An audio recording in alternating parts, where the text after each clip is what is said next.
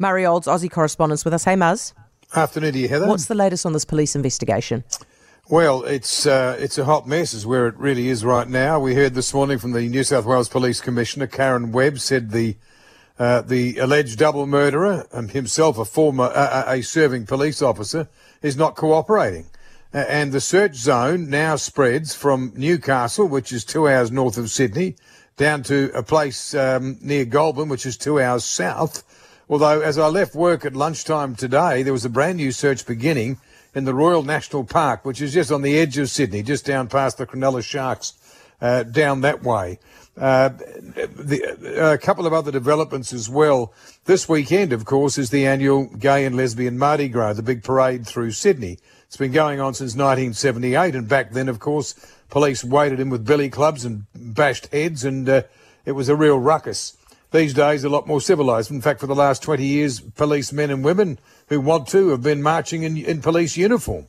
It's been entirely accepted until last night when the board of the Gay and Lesbian Mardi Gras said, you know what, we're not happy with the police marching this year because there's just been a report handed down about gay hate crimes and the police response less than adequate.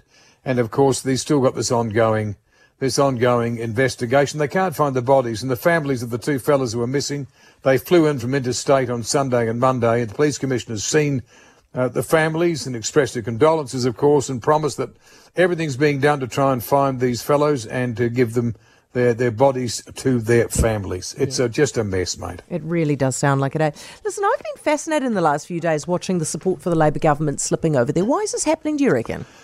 Well, broken promises maybe. The cost of living is biting like you've never seen. I mean, it's just dreadful. And for so many people, 13 interest rate rises will do that to the most secure of households. You've got to be on a big income to really ride out what's been happening over here. And, of course, most people aren't. The median wage over here is something around $85,000, $87,000. So it's not a whole lot of money if you're in a whole lot of debt.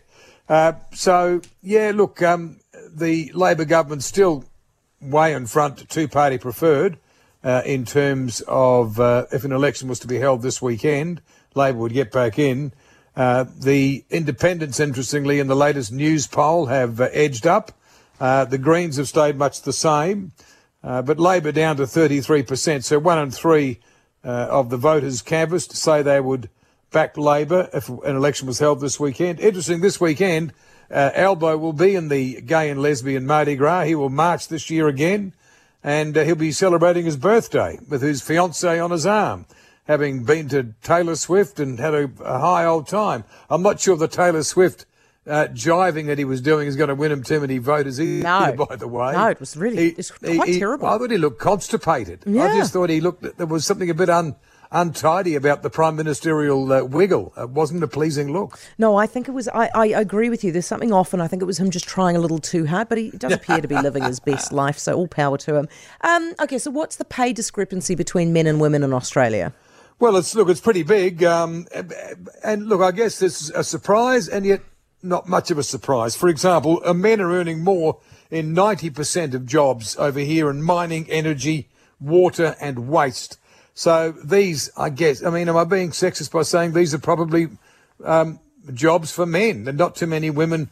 I don't think I've ever seen a female on a council rubbish truck, for example. Yeah. Okay, so that's one area. So 90% in those areas. Look, the national average, the pay gap is just over 20%. And that translates to about $25,000, $26,000 a year.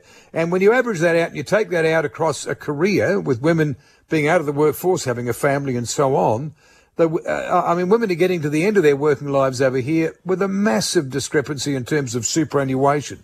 A lot of women are heading into, particularly if they've divorced, they're going into their older years basically in poverty. So it is an issue over here. The union movement definitely wants it to be smartened up. Some of the best-known businesses over here, they're paying women much, much less than men. The Jetstar airline, for example, Virgin, Qantas, they've got gaps of 40% or higher. So, look, it is an area of concern. The government's certainly promising to do something about it, to do all it can. And interestingly, too, wages are on the move over here for the first time in a very long time.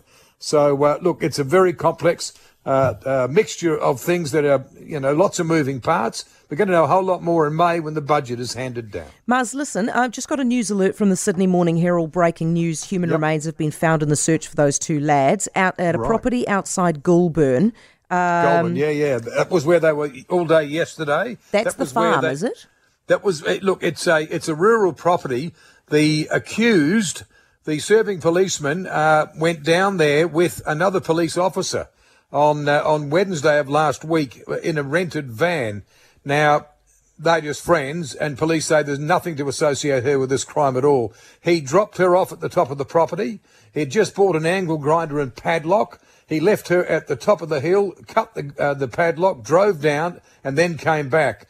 And so they drove then back to Sydney. That night, police say he went back to that dam, that waterway, and armed with, with weights he'd bought at an all-night department store.